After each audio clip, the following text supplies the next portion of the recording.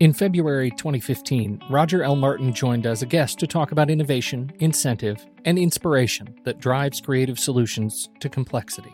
In 2017, Roger was named the world's #1 management thinker by Thinkers 50, a biannual ranking of the most influential global business thinkers. This episode with Howard and Roger quickly cemented itself as one of our most listened to episodes in the 8 years since we've been producing this show. We offer it again today, because the lessons here are as relevant now as they were 3 years ago. And now, Roger L. Martin.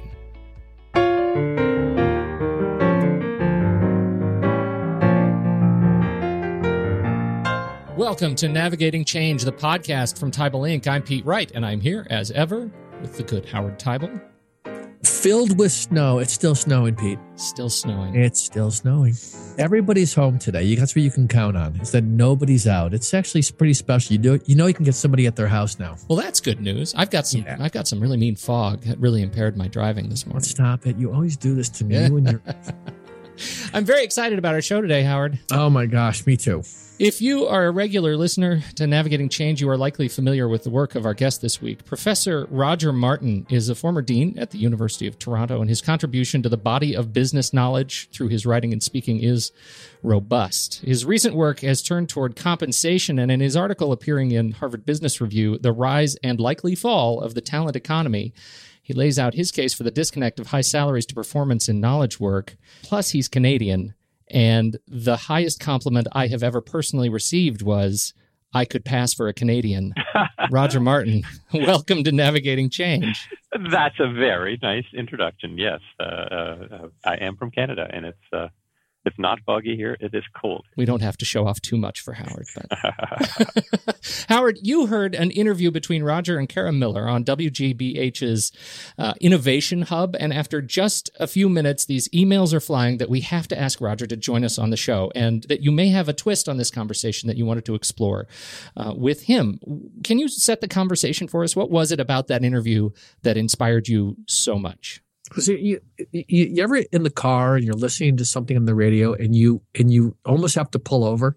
That happened to me in this case, Roger. So I'm sitting there and I'm listening to, and it was interesting and it was engaging. And at one point you said in tasks of the mind, monetary incentives don't improve performance. And your interviewer, she was taken back by that, and you gave some examples. And the nature of the work, and I'll speak about that in a few minutes, the nature of work that we're doing has both a innovation focus as well as a financial focus. And I was reflecting after that as, well, what is that actually? How do you translate that into the nature of generating new ideas and also holding people accountable to financial tasks? So could you first speak to, for our listeners, this idea of in tasks of the mind, monetary incentives don't improve performance? I loved that the example you gave about the physical versus the mental tasks.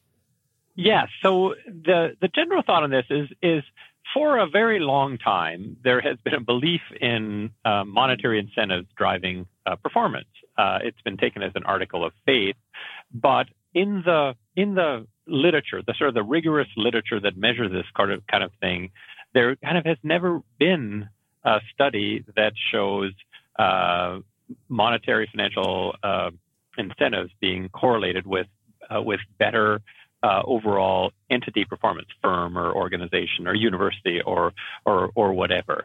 But more recently, now with the rise of behavioral economics, all the behavioral economist types, including brilliant Dan Ariely and actually one of his colleagues, Nina Mazar, and it's popularized by Dan Pink, one of my favorite writers and friends, that it's now more crystal clear that actually for tasks of the mind, monetary financial incentives actually make you perform worse. So it's not even neutral. It's actually worse. And so if you but I think we believe in them in high levels of organizations. We believe in them because we are analogizing to the physical world. And it turns out that in the physical world, if it's sort of, kind of moving rocks or clearing stumps or planting trees where it's work of a physical nature, it turns out that monetary incentives will cause you to perform better. It just turns out that in many, many parts of the modern world, what's important is a thinking task. Make a decision. What product are you going to launch? What's your advertising campaign? Those aren't physical at all. They're tasks of the mind. And in those tasks, what the behavioral economists are finding really clear evidence of is that the higher the financial incentive for performing the activity well versus mediocrely versus poorly, the higher that incentive compensation, the worse that the person does. And so that's so fascinating. Yeah, and I think it has. I mean, it has to do with the one's kind of inability to distance oneself from the work of the mind. And Peter Drucker figured this out early on.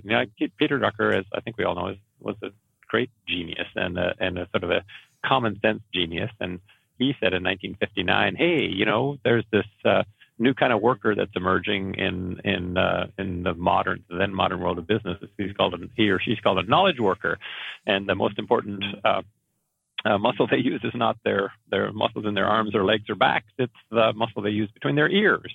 Yes. And that knowledge worker, unlike the physical worker has an easier time moving rocks all day or pouring concrete all day and coming to the end of the day, getting home and saying to himself or herself, that was my job. I poured concrete today. And so the job is dissociated from me. That's not me. I am not a concrete pourer. I poured concrete today. If instead you're a brand manager or a professor, and you come home at the end of the day, you are your work. And that's what Peter Drucker said. You can't dissociate yourself from your work. You are your work. And I think that tight connection, I think, makes it different. Sorry. No, that's all right. I was just going to celebrate this sort of a love letter to Peter Drucker. Don't worry, Peter. We won't understand that for 60 years. But that's right. I mean that is his legacy. Yes, yeah, that's a sad legacy. I'm Peter Drucker, and here's the way the world works. And everybody says you're nuts. Yeah. And then 25 years later, they say, "Boy, he kind of had a point there." Yeah, huh? That's right. Exactly. That's right. And he did delayed. it over and over. So delayed. What struck me about this was the example that you gave. The moving rocks, they'll do more to make more money. If I give a mental problem to solve, and there's a monetary incentive, the money is a disincentive, and the idea that it actually, as you used, and I've heard you speak about, it freaks people out. And the connection for me is to the certain kind of project that I've been leading that I wanted to engage you in this conversation around, is that we do these broad idea generation exercises. So we'll take 10 teams across every kind of division at a university system. 100 to 200 people will be participating, and we'll give them a task to go out and look for ideas to generate efficiency and effectiveness, big ideas, low-hanging fruit, but instead of senior leadership saying, we have all the solutions, it's a top-down and bottom-up approach. Yep. And since 2008, we've been doing more and more of these kinds of projects where leaders understand that we need to engage the workforce as being part of the solutions versus just sort of waiting for us to tell them what to do. And we've done these in two ways. In some cases, the leaders say, we do have financial mandates and targets. We're going to give them to them. And in other cases, they say, this is purely an idea generation exercise. We want you to come with as much as possible. Be creative. Step outside the box. And I can tell you, what struck me about in tasks of the mind, that it's a disincentive, is that when we've given these financial targets and mandates, it has made the idea generation piece of this much more difficult to navigate. And it's a bit of a dilemma because if we don't give financial targets as part of the broader goals, look for ideas, but it needs to have some kind of revenue or cost savings benefit. If we don't give this, the risk is, and I've seen this too, is that teams come up with wonderful ideas that don't move the needle on the financial side. So it's a kind of dilemma that there isn't an answer for, but I got to tell you, every time I go into this, I ask myself, in what way do I guide senior leadership in this conversation about the financial piece of these projects? People do need goals. So then if you tell people go out and do your best, I think they can often that in and of itself can be debilitating or even demoralizing because they don't know what it means. So they need to have meaning. But I do think the more you make the meaning of people's work, their kind of a pure abstract kind of financial goal, because financial things are kind of an abstraction, right? They're just ways we measure things. They're not the thing. Right. That's right. They're the measurement. The measurement is not the idea, is not the innovation. The measure, That's right. The money is the outcome of the innovation coming to fruition. I think that's part of the problem too, is that the other emotionally as individuals, we come back to see money, particularly in this context, as stakes. Like there is something at stake, which I think again becomes a lead balloon on creativity. That's right. I think that's right. So if it were me doing it, the things I would focus on making sure that I aimed people at the meaning. You know, what is this effort going to mean for us if we do it well? Correct. Right. It's going to mean a stronger university. It's going to mean more kind of room to invest in the kind of things we want to invest in. Whatever. It's you make the meaning less about an abstraction called money, and more about the task and why it should be a meaningful task. Because I think when you're using your mind, it's you can't dissociate yourself from it. And if you come home at night and say, I engaged in an exercise today to chop 12% out of the cost structure of the university, and that's going to mean firing a bunch of people and whatever, you don't feel that's awesome, that's me. But if instead you come home saying, we were engaged in a very important task today of making sure that the university is solvent and able to fulfill its educational and research mandate. That you can say to yourself, your mind says to yourself, well, that's a good thing. That is me. That's who I am. I'm somebody who's a steward for the university, making sure the university is strong and the like. At a certain point, they're going to ask you the question, yeah, but kind of how will we know when we're done? Mm-hmm.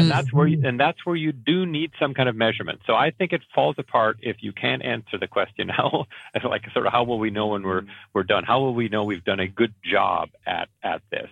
And I think at that point you say, well, we'll know we've done a good job if we achieve this kind of financial target without damaging the culture, without being arbitrary, without whatever. You've helped them create a measurement system that is more rather than less tied to the overall meaning of the exercise. So that's the sort of thing I'd pay attention to. I love that. And I'll tell you, the other thing that speaks to for me is this whole area of managing expectations. Because when people come into these projects, they are very appreciative. So we put these cross-functional teams together of faculty, in some cases students and administrators, looking at whether it's facilities, or how do we look at academic programs differently, or how do we look at student affairs, and how do we look at retention? All of those different areas, you could say, let's just put the division that's responsible for it in charge. But instead, what we've been doing is we've been saying the inheritors of some of these changes are part of it. It's like creating this big brain, so that you're getting the kind of broad understanding of the implications of moving. And it's both a powerful exercise, and I can tell you what I love about what you're saying is that more and more, I think institutions, and the most recent project we're doing now, that's precisely what we're doing, is we're saying, let's tie this back to what success looks like from a mission standpoint. And that is, you have contributed to moving the institution not just towards greater financial solvency, but you have moved us consistent with where we want to be in our mission. You pointed out to me a brilliant observation about how do you know you're done? How do we know we have successfully and can feel good about our contribution? And in this case, the way we're doing this is we are, in a sense, the work of all these teams is being turned over to a body whose job is to evaluate it, prioritize, and then begin to assign these financial metrics. And I think if you can effectively show people how their work gets turned over to another group that's going to take that to the next step, then I think they can walk away feeling like they were given a task that they could be successful at. So that, yeah. I love where you're going with that. And I think that's the direction to go. What I found, though, is some schools or some leaders, whether it's a president or the provost, they look at these, more the president, they're looking at these, or the trustees, and they're saying, we're not going to take this on unless we're not going to do this in this kind of broad way unless we can have some certainty that it's going to have the financial benefit. And, you know, the alternative of 3% cuts across the board, that is the old way of thinking. And more schools are recognizing that doesn't cut it. Yeah. But it's partially because if I can interrupt, it's partially because it's devoid of meaning. Right? Correct. 3% across the board cut. Well, why? Are we saying that like every dollar we're spending could be spent 3% better? Yeah. Or is it some areas we're wasting money, some areas we're being inefficient or not? Everybody knows that every dollar isn't being spent the same way. They know from their own personal experience. And so that takes the meaning out of it. We're engaging in this stupid exercise that is being forced on us, kind of by somebody who doesn't really care and have stewardship over this institution. That's what people will say, and they'll be half right and half wrong. They have stewardship. That's right. Sense that unless we get 3% out, we're going to be in deficit, and then the state will come down hard on us, or our Senate will or whatever. But if it's more meaning laden, okay, here's the task. The task is we've got to together figure out a way to deliver all the great things we're delivering and manage to get 3% out. And we need to make this a great university, and this hopefully will strengthen us and make us a greater university so that we can achieve our goals. If the group gets together and does that, and you had two choices of what to do at the end. Choice number one is pay them all a $5,000 bonus for being part of the group that got 3%, or throw a celebration where the whole group celebrates and somebody up at the front stands up and says, you were the guys and gals. You guys did it. We had this challenge. It was tough. You guys did it, and you know the thing that makes me proud? You did it in a way that's consistent with all of our values and what we're trying to accomplish at a university. I will always remember that it is you guys and gals. You did it. Thank you. Yeah, that's awesome. They will be way happier. Well, I love that. Second than the first. I've heard you tell this story. Productive. You've told this story before about on the academic side how you, as I believe as a dean, were inspiring your faculty, and I was blown away by your focus on happiness and how it was about sort of really getting in there and appealing to the relationship.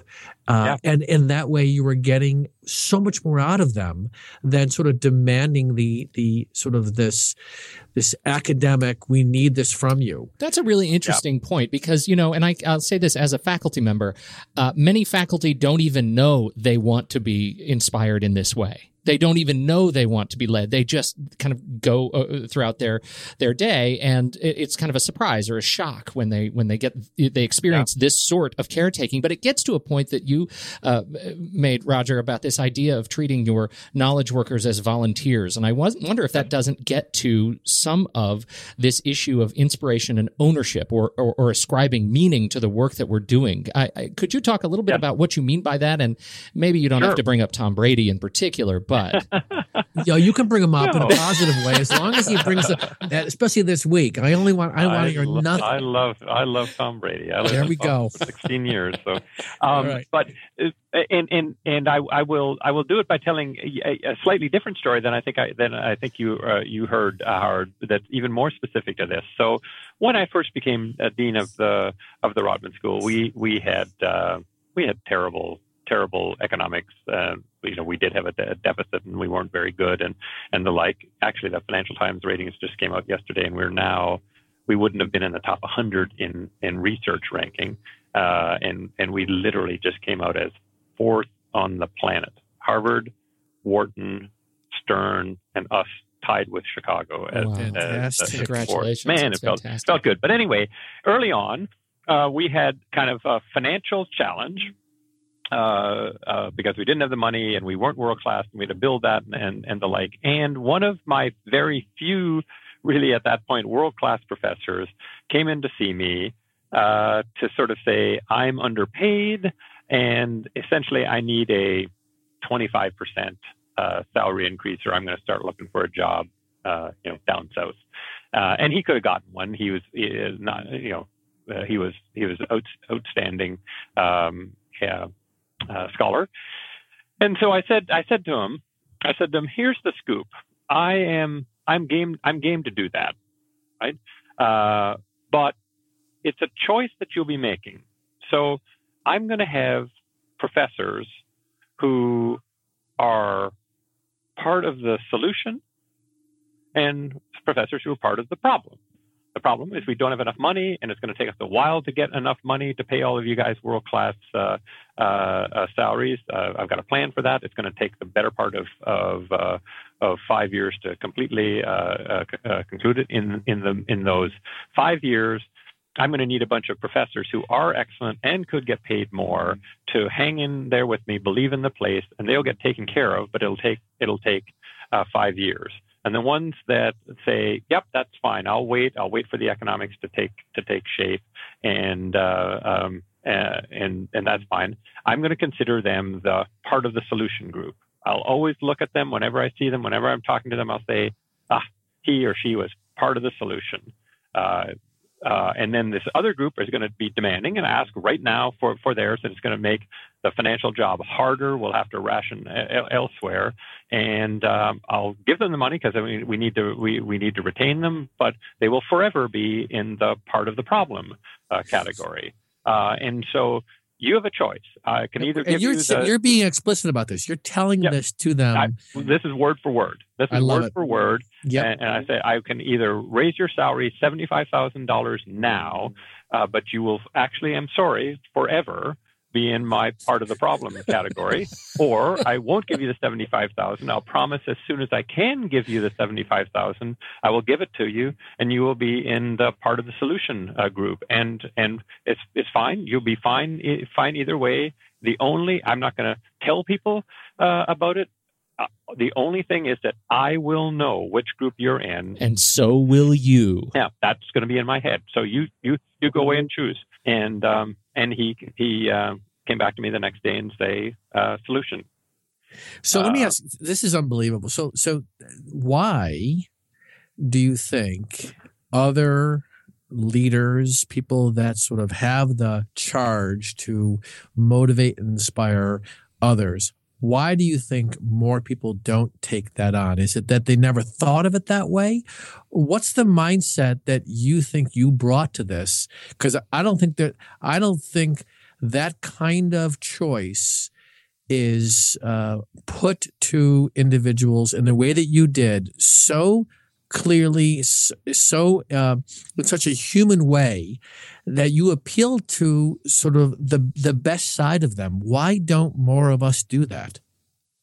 Well, I think the number one reason is the widespread fallacy, right? That people are motivated by money.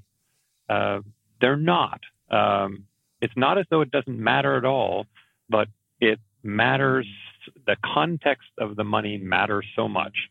So in this case, you can argue that I nefariously, kind of burned $75,000 in front of this guy's eyes, right? By making it in his own mind a poisoned chalice of $75,000. And I didn't do it in a manipulative way. I just said this is the way it is. And they do it all the time. I mean, at risk of going to more stories, like the other problem we had was we had no junior faculty members, because the market, we could keep some of our old faculty members that were really good because they lived in Toronto and their families were here and they were sticky. But in the hiring new faculty market, there's a very liquid market. Everybody's leaving their university where they are already, and so they'll go to the highest bidder, and salaries are a signal of how good a university it is. And so I went to all my senior faculty. I brought them together in a room and said, here we got the problem. We have no junior faculty members, and junior faculty members are laughing at the salaries that we're offering them now. We have two choices. One, I've got this plan to get us in financial order, and I can systematically give you guys the money first so that we get your salaries up to world-class rates, which means about doubling your salary over that period. But then we won't be able to hire any juniors. Or I can start paying juniors world-class salaries while your salaries stay where they are, so that we'll be paying newly minted assistant professors who just finished a PhD. We'll be paying them more than you, a full chaired professor who's been here serving us for 20 years.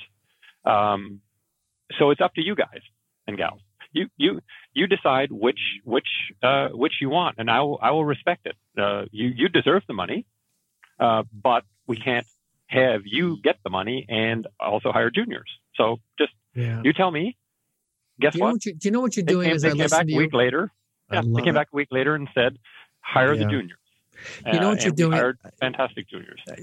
So here's what's so to me, as I listen to you, because I picture myself being one of those faculty members listening to you tell the story, is that what you effectively do in both of those cases is you're giving them choice. And I think that by doing that in a way that respects them, that when people have choice, it's so much easier to complain that management is not giving us what we need. You put choice in front. I think what you're pointing to is that people will do the right thing. Mm-hmm. And since the majority will do the right thing, I'm sure there were people in the room that were hoping to raise their hand and say, I'll take the money. But because the majority wants sort of that pull to do the right thing, it sort of quells people being more selfish, and people become more selfless. That's what I think you're appealing to. That's so powerful. And that's a certain kind of, go ahead. And then you got to reinforce it. So this story I've told probably 20 times in various audiences. When audiences will like, I'll be making some presentation and there'll be some snarky question about, kind of high paid, entitled academics or whatever. And I say, well, that's one way to look at it, but let me tell you a story. And that'll inevitably get back to this group, right? When I tell them that story, and they'll say, I was one of those.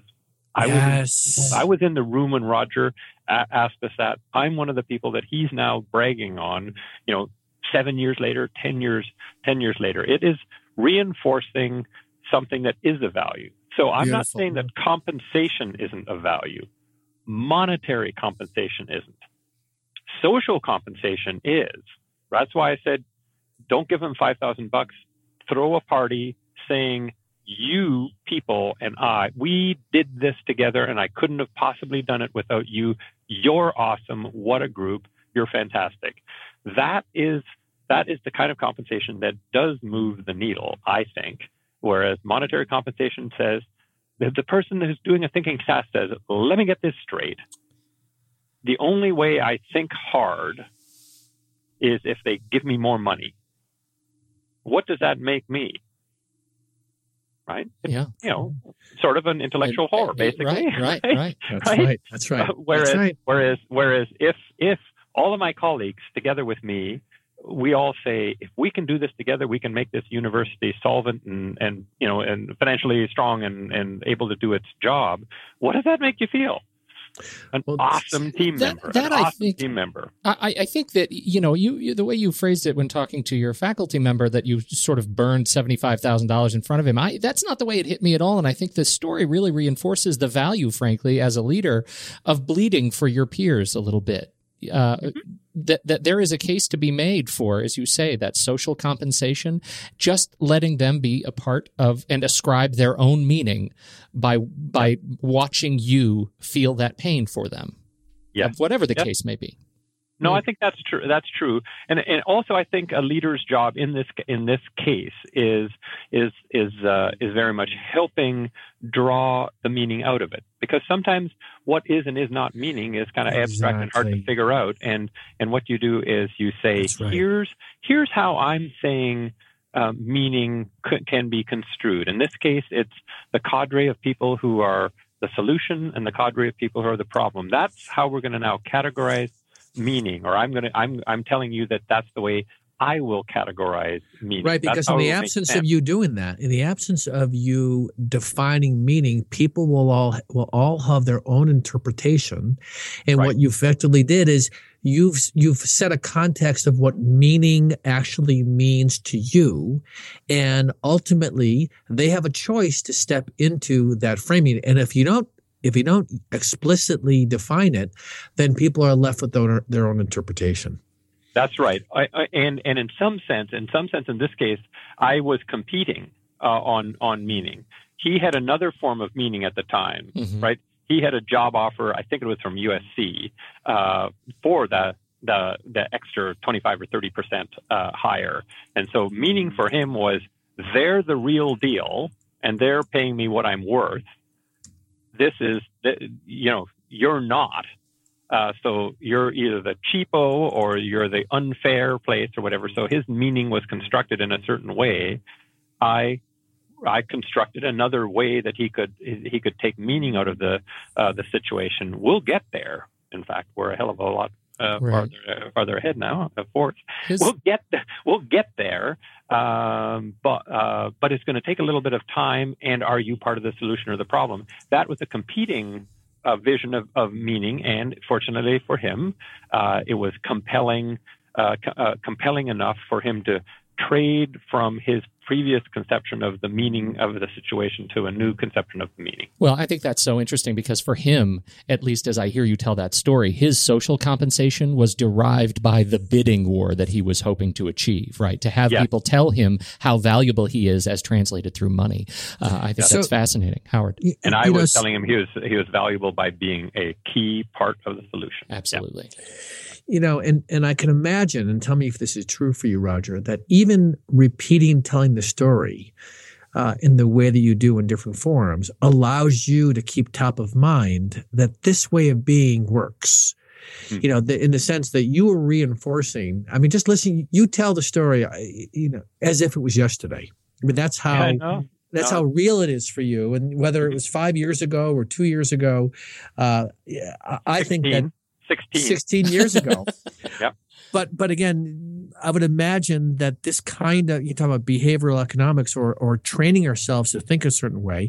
This is a reinforced practice that just listening to you tell it, I can only imagine those of us who are listening to this podcast and listening to you have to be asking themselves, how am I motivating others? And I think you've taken that conversation to a deeper level than most of us often get to. And I think you also have a great facility for communicating effectively and also showing a genuine concern for others, which is at the heart of what I think you're talking about. There's so much more for us to talk about, and I think that we're going to hopefully be able to have you back on the show. Another area where I absolutely would love to get into you with is the whole relationship between the academic leadership and the administrative leadership. That's a whole other topic.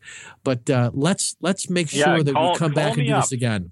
Call me up. On that one, I'd be delighted to come back, and B, I just think it's so I'm just one of these quasi academics, right? I've been an academic now for 16 years, and I was a business guy before.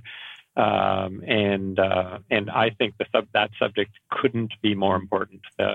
Institutions of higher education are becoming more and more important in the economy, and that there are schisms between those two worlds that aren't in serving the academy well. So you call, I'll come back on. Oh, what a wonderful thing. Roger Martin, thank you so much for joining us today on Navigating Change. Where would you like people to find you? Oh, the easiest thing to do is to go to my website. It's just www.rogerl, my middle name is Lloyd, so rogerlmartin.com. And on this whole incentives and compensation, there's just a tab that has all my work on incentives and compensation. And if people were intrigued by what I had to say today, there's a whole bunch of stuff there. So rogerlmartin.com. Absolutely. And entirely intrigued. We will put the link in the show notes. Thank you so much for your time and attention today, Roger Martin. Well, Howard, Pete, it was great. Thanks a lot to you guys. Howard, as ever, it's a treat. Yeah, this was wonderful, and I think it broadens a view for our listeners around stepping back and looking at this thing that I think you and I have been talking about for years now, which is how do we build effective, not just leaders, but teams? How do we get people to step into a place of moving an organization forward, and appealing to the best sides of ourselves while having to get done some very important work, especially in higher ed today, because there is so much change going on. So I think this has added so much to a conversation that we've been having for years. Absolutely. To find out more about the show and hear more of that conversation, head over to TeibelInc.com. You can subscribe to the show for free in iTunes or your podcatcher of choice. Reach out to us on Twitter at Howard Teibel or at Pete Wright. On behalf of the good Roger Martin and Howard Teibel, I'm Pete Wright, and we'll catch you next week on Navigating Change, the podcast from Teibel Inc.